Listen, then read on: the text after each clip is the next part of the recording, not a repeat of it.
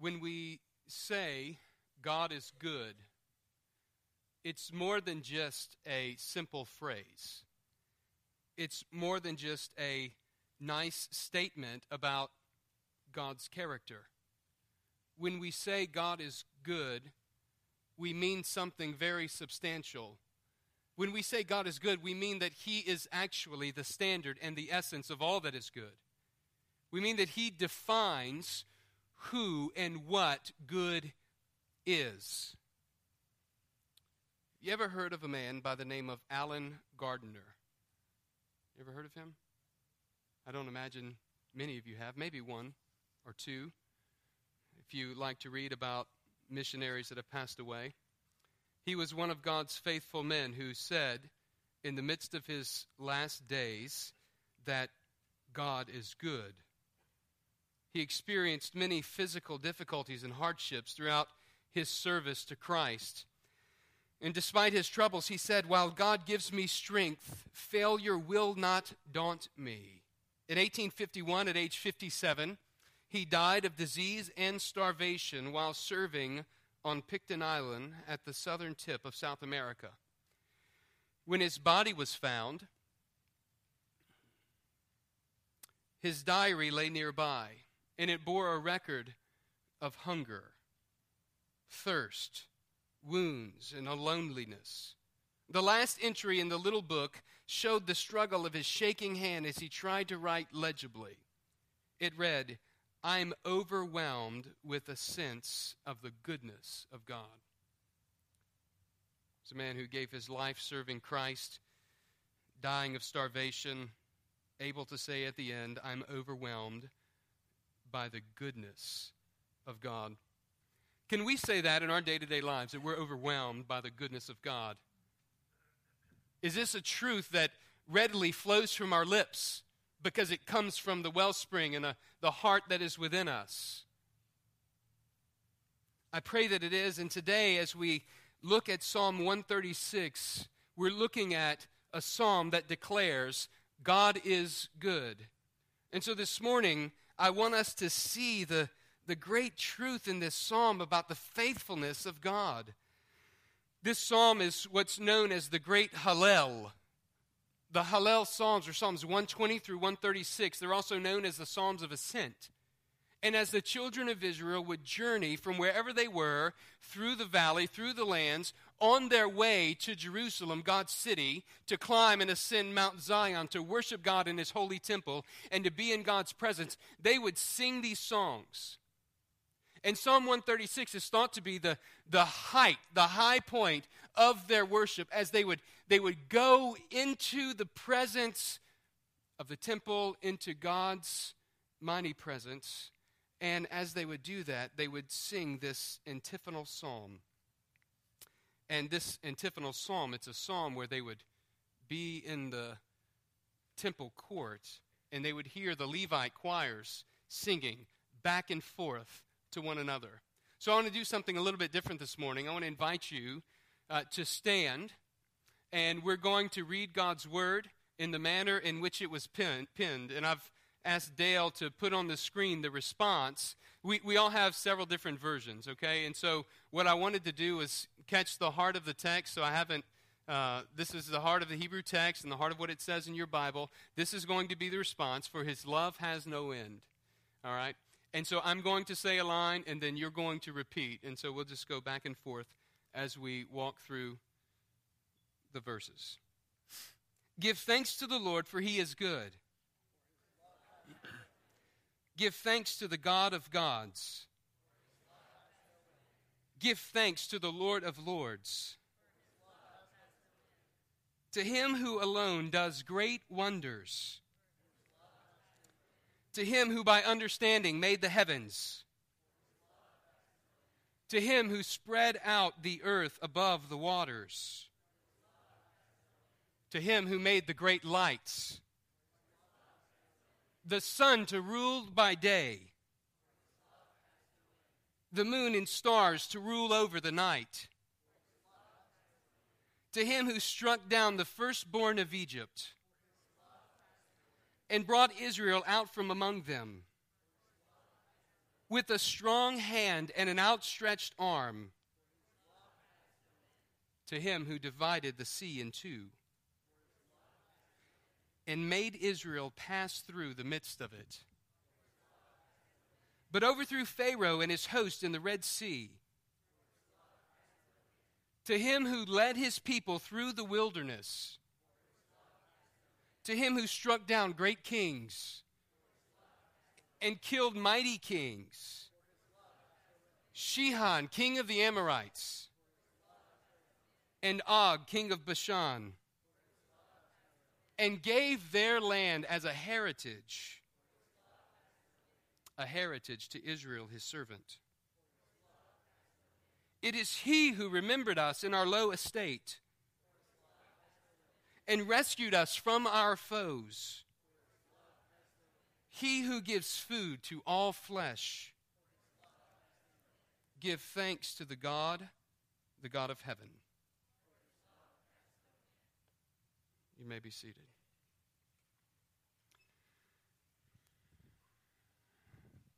So what's the theme of this psalm?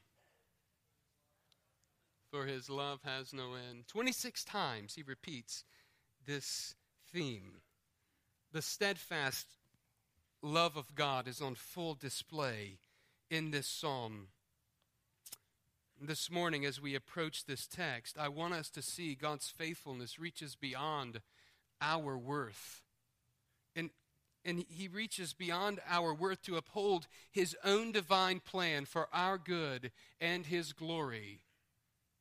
This is what the Apostle Paul spoke of in 2 Timothy chapter 2, verse 13, when he said of God, said of us and of God, if we are faithless, he remains faithful, for he cannot deny himself. Every aspect and every moment of Israel's story hinges on God's steadfast love. The people of Israel were a faithless people, yet God in his faithfulness upheld his unconditional covenant with Abraham to preserve for himself a people who would love and who would cherish him. And so as we read through and will continue to read through this psalm this morning, notice that this psalm doesn't recount Israel's faithlessness, but it completely focuses on God's faithfulness in spite of their faithlessness. And I want to encourage us this morning, friends, this is our story. This is our story, just like Israel, just like the psalmist. As we, the church, gather to worship and celebrate God's goodness today, our hearts also are filled with great jubilation because every aspect of the church's story hinges on God's steadfast love. Because we too, just like the Israelites, have demonstrated with exponential contempt a failure to abide in the faithful, steadfast love of God. And yet, look around. Here we are, gathered today on another Lord's Day. We're gathered for worship. And this is because we know that even in spite of our own sin, God is faithful and he is just to forgive us of our sin and to cleanse us from all unrighteousness. This isn't a charter for sin or a license for us to sin. Instead, this is an opportunity and the great mercy and grace of God that we can cast ourselves upon him, that we can come to him and know that he is faithful even when we fail. And for this reason, the psalmist, the people of Israel, are journeying to the temple to worship the Lord. And as they do, the psalmist begins the Hallel in verse 136, in chapter 1, or Psalm 136, verse 1, with saying, "Give thanks to the Lord." He's saying that God is praiseworthy. He's praiseworthy. Why? Give thanks to the Lord because he is good, right? Because God is good. This is the principal reason for praising God. He's Yahweh. He's good. In fact, when you see in the English text written Lord in all caps, that is the name for God, Yahweh. And this speaks of God as the covenant God, the faithful God. And so when the text has Lord in all caps, it's speaking of God as the faithful one of the covenant. And so Yahweh is the good God. He is God of the covenant. And the steadfast love of God is repeated as an anthem 26 times throughout this psalm. And it's repeated in such a way that it draws our focus and our attention on this word, chesed. Can you say that? Chesed. We had a fun time saying that in our family devotion when we went through the psalm. The kids enjoyed saying it. This word hesed, it's a word that's really untranslatable when it's looked at from God's perspective. Because it speaks to God's divine activity. It speaks to God's dealing with humanity. It's the covenant love and faithfulness of God. It encompasses a divine exercise where God is relational with his people. And it demonstrates that God is faithful to his covenant and he's faithful to his covenant people. And so the psalmist declares here, and he calls our attention to who Yahweh is. Yahweh is the good and faithful God whose covenant loyalty is endless. It endures forever. So verses 2 and 3 reinforce our understanding of who God is by stating that he is the God over all gods, and he is the Lord over all lords. Not that there were many gods, not that the psalmist is saying there are many gods. He's simply saying that God is supreme. He is all-powerful. He is Lord of lords. He is over all things. He is the one true God, the sovereign ruler. And here's what he's so enamored with. He's so enamored with this, that God commits himself unconditionally to his people. That God doesn't abandon his promises to his people. And in Deuteronomy 10:17, we read of this same language. For the Lord your God is God of gods and Lord of lords, the great, the mighty, the awesome God, who is not partial and takes no bribe. You see, the surrounding nations worshipped many gods. But Yahweh is the God over all. And he alone deserves the title Lord, God. No one else. No one else deserves the title. And no one else can fill the role. For this reason, he is worthy of our praise. For this reason, as we gather this morning, God is worthy of your praise, of my praise. He's worthy of every thought that comes in our head. He's worthy of our obedience. But the psalmist continues inviting us to praise God because not only is God worthy, not only is he praiseworthy, God's good creation points us to his faithful covenant. God's good creation points us to his faithful covenant. God's goodness is first demonstrated in his creation. Look at verse 4. To him who alone does great wonders, he is the God of wonders. Here the psalmist focuses first on his mighty deeds of creation.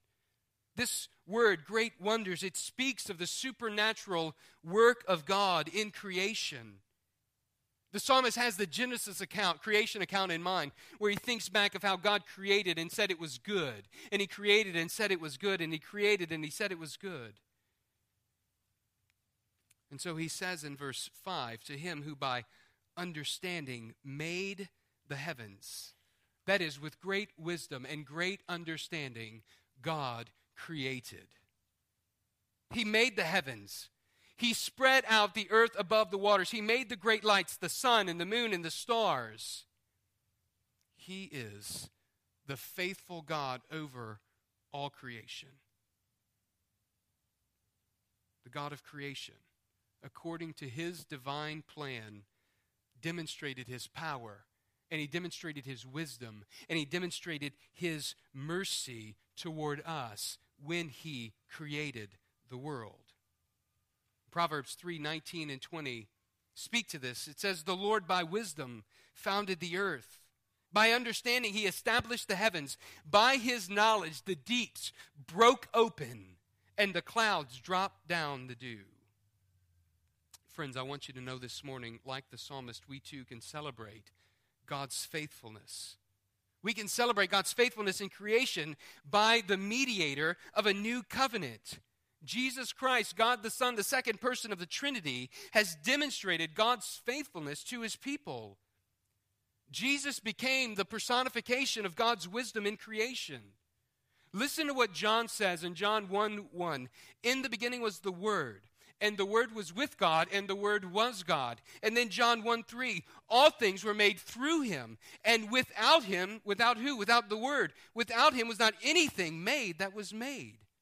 And then John 1:14, the Word became flesh and dwelt among us.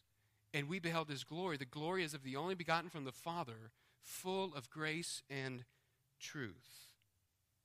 And listen to what the Apostle Paul says in 1 Corinthians 1:30. And because of him, you are in Christ, who became to us wisdom from God, righteousness, sanctification, and redemption. Do you hear that? Christ became to us wisdom from God. He has revealed the Father to us. And so we praise the faithful God of creation who demonstrated his power to bring something from nothing. And he demonstrated his wisdom to bring order from chaos. And he demonstrated his merciful plan. For, as we sung earlier, the sun rises. And it rises on the just and the unjust. This is God's common grace toward mankind. So the psalmist invites us this morning to join in singing a song of worship and praise to God for his power, for his wisdom, and for his mercy, as it's displayed the glory of his creation.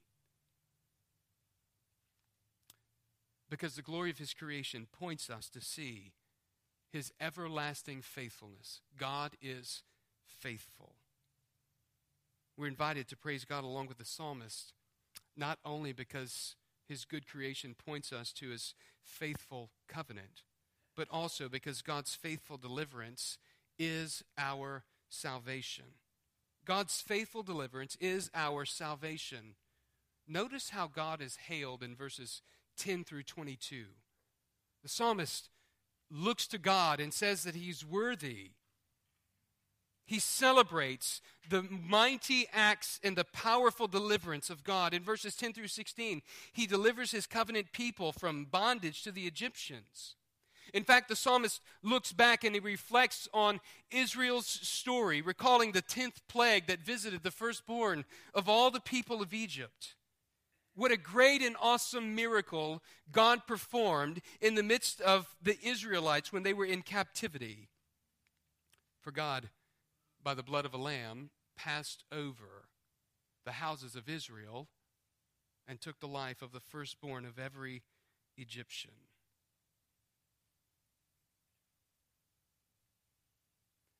God spared his people by passing over, and he redeemed them from the hand of the enemy. And the text says he did it with a strong hand in verse 12. He did it with an outstretched arm. He smote Pharaoh and the Egyptians in their arrogant defiance as they refused to let his people go.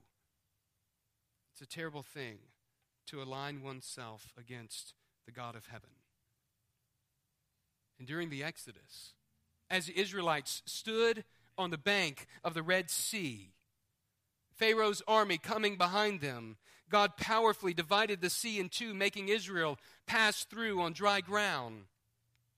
And when the Egyptian army entered after Israel, it says he overthrew them. The language of the Hebrew text highlights the great power by which God overthrew them and the great powerlessness of God's enemies when they stand against him. It's as if God were shaking off someone that was holding on to his garment as the water crashed down on top of Pharaoh and his army. And in verse 16, they celebrate like a good shepherd. Verse 16 tells us that God led his people through the wilderness to the promised land. Now, in this psalm, they're not detailing all of the benefits and the great works and wonders of God, but they're capturing the high points, right? This song fuels their worship as they remember all that God has done for them and to them. In verses 17 through 22, he recounts God's faithfulness in giving them the promised land. He delivered them from the hand of the Amorite and Bashan kings. Those kings stood in the way of Israel entering into the inheritance that the Lord had promised them. And so God fulfilled his promise to Abraham to provide a land and a place of rest for his people. And he blessed them in the land with great provision. It was a land flowing with milk and honey. And so this is how they celebrated God as the great deliverer and provider. But I want you to know that similarly, the New Testament tells us of God's greatest act of deliverance and preservation for his people. And it's that which the Exodus and wilderness wanderings point us forward to. They point us forward to Christ, our deliverer and sustainer. Because you see, Christ has delivered us from the eternal weight of our condemnation, that is sin. For our sin problem is really not that much different than the Israelites. In fact, it's no different at all, or the rest of humanity. We, like them, need to remember and to celebrate God's deliverance of us from our enemy. Listen, Scripture clearly speaks of who our enemy is, that he's Satan. He's the accuser of the brethren. He's the liar. He's the deceiver. He's the father of lies. But God, through Christ, has entered our humanity. And with a strong hand and an outstretched arm, he defeated sin and death and Satan by dying on the cross. And Christ drank the cup of God's wrath against our sin, and he died so that we might live. He became the curse of sin for us. And on the third day, he rose triumphantly. Then he shook off Satan and all of his demons of hell because they were powerless to stand against God. And not only is Jesus our deliverer, he's our sustainer. He sustains us by his word through his Spirit for all who are in Christ. This is the promised fulfillment of the Old Testament prophets, Jeremiah and Ezekiel. Jeremiah 31:31 says, "Behold, days are coming, declares the Lord, when I will make a new covenant with the house of Israel and with the house of Judah."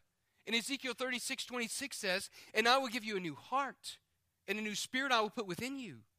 And I will remove the heart of stone from your flesh, and I will give you a heart of flesh. And I will put my spirit within you, and cause you to walk in my statutes and be careful to obey my rules." Listen, church, this morning we're invited to join the psalmist in our own antiphonal song of praise to God for his faithfulness. It would sound like this: God, you entered into our humanity, for his love has no end. Jesus, you defeated Satan, our enemy, for his love has no end. Holy Spirit, you indwell and sustain us with life-giving power, for his love has no end. Jesus, you've forgiven us of our sin, for his love has no end. Jesus, you reconciled us to the Father, for his love has no end. Jesus, you've secured for us eternity, for his love has no end. We celebrate God's faithfulness. He is faithful to his people. He is faithful to us even when we are faithless. So we're invited to praise God along with the psalmist because God's faithful deliverance is our salvation. And we're invited to praise God along with the psalmist because God's faithful provision is our redemption. We see this in verses 23 through 26. God's provision reaches beyond Israel. In fact, this shows God's heart for the nations and for his creation. It reaches to all flesh. He provides food to all flesh, or for all flesh. He's good. And in God's great wisdom, he provided from the bounty of the earth to feed his people, to feed his creation. God is good to provide physical substance for our sustenance. But I want you to know that God is also good and that he's merciful. And this is why the psalmist ends in the way he began. Verses 1 through 3 of praise. Verse 26, give thanks. Give thanks to the God of heaven. Notice in verses 23 and 24 how the psalmist reflects on God's mercy. It's He who remembered us in our low estate and rescued us from our foes. As I reflected on that statement for the psalmist, trying to put myself in the psalmist position, I thought, who was Israel? Who was Israel that God would choose such a small and insignificant people to set aside and to set His love on? How merciful for God to choose this people. This is what Deuteronomy 7 and 8 says. It was not because you were more in number than any other people that the Lord set His love on you and chose you. For you are the fewest of all peoples. But it is because the Lord loves you and is keeping the oath that He swore to your fathers. And as I reflect upon this truth in my own life and in the life of Crosspoint as a congregation, I can't help but think how wonderful God's mercy is toward us. For He's remembered us in our low estate, and He's delivered us from our foe. Who am I that God would look upon my life and draw me into salvation, call me out of darkness into His light? Who are you? Who are we? In the span of all creation, in the span of all history, who are we? We're servants of God. We're people that He has set His love upon. And He's given us a mission. And that mission is to make disciples of all nations. For the people of Israel, every aspect of their story hinged on God's steadfast love. In church, I want you to hear me this morning. Every aspect of Crosspoint's story, of your story, hinges on God's steadfast love. From the beginning, through each pastor that He's brought here, to the church plant in Mid-City, to the great work that God has done through Crosspoint among all nations, Crosspoint's story hinges on God's faithfulness. He's placed us here at the corner of Airline and Highland, and He's done it for a reason. And through the vision given to the Crosspoint charter members, our campus is positioned uniquely at this great crossroads. It's positioned uniquely to impact the surrounding community. And our people are positioned throughout the city so that we might take the name of Christ to our neighborhoods and to the nations. And so I want you to know that God is faithful to accomplish His mission through His church. And Crosspoint, we are God's church. We're part of the big church, but we are God's church. And so I want to encourage us and challenge us in the days coming, even today as we continue to celebrate God's goodness and faithfulness toward us. I want to challenge us to remember that God is faithful and He wants to use Crosspoint in the midst of this city and throughout the nations. God's provision, it is the provision of redemption. It is He who remembered us in our low estate and rescued us from our foes. I've told this story before, but I wanted to share it perhaps one last time. You remember the story of the little boy who built the model sailboat, right? And this model sailboat was very near and dear to him. And as he was sailing it one day in the creek, a gust of wind came and ripped the string out of his hand. And as it flowed down the creek, he followed as closely as he could until ultimately the creek led into a lake, and the lake was big, and the wind took the sailboat seemingly across the lake until it was out of sight from the little boy. He was devastated. He had lost the one thing that he had worked so hard on. His prized creation was gone. About a month goes by, and as he's walking through town, he noticed in the store owner's shop window a sailboat, and he thought to himself, could it be? And so he walked in, and he asked the shop owner, "Mister, can I see that sailboat in the window?" And the shop owner handed it to him, and upon inspection, he realized, this is in fact the boat that I built. This is my boat. And so he tells the shop owner, "This is my boat," and the shop owner says to him, Son, I paid for that. If you want it, you'll have to pay $5. So he runs home, empties his piggy bank, goes through every couch cushion, scrounges up $5, runs back to the shop, and pulls these two massive coins out of his pocket and puts them on the counter and says to the shop owner, "Mister, I'd like my boat now." And the shop owner, with a smile, gives the boat to the young boy, and as the young boy is walking out, he grips the boat in his arms, and he says, "You're twice mine. First I made you, and now I've bought you."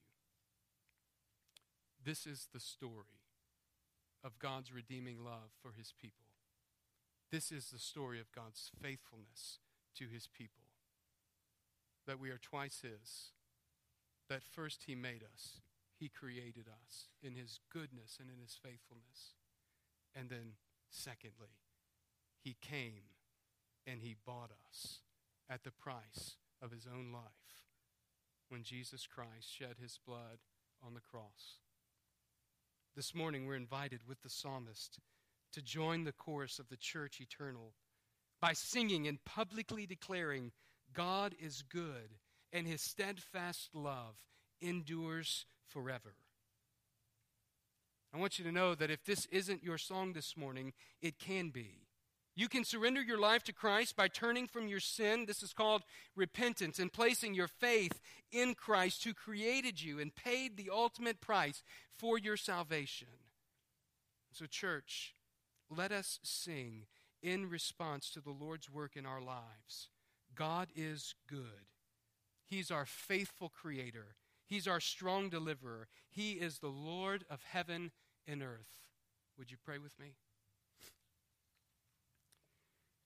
Father, we are thankful for your faithfulness.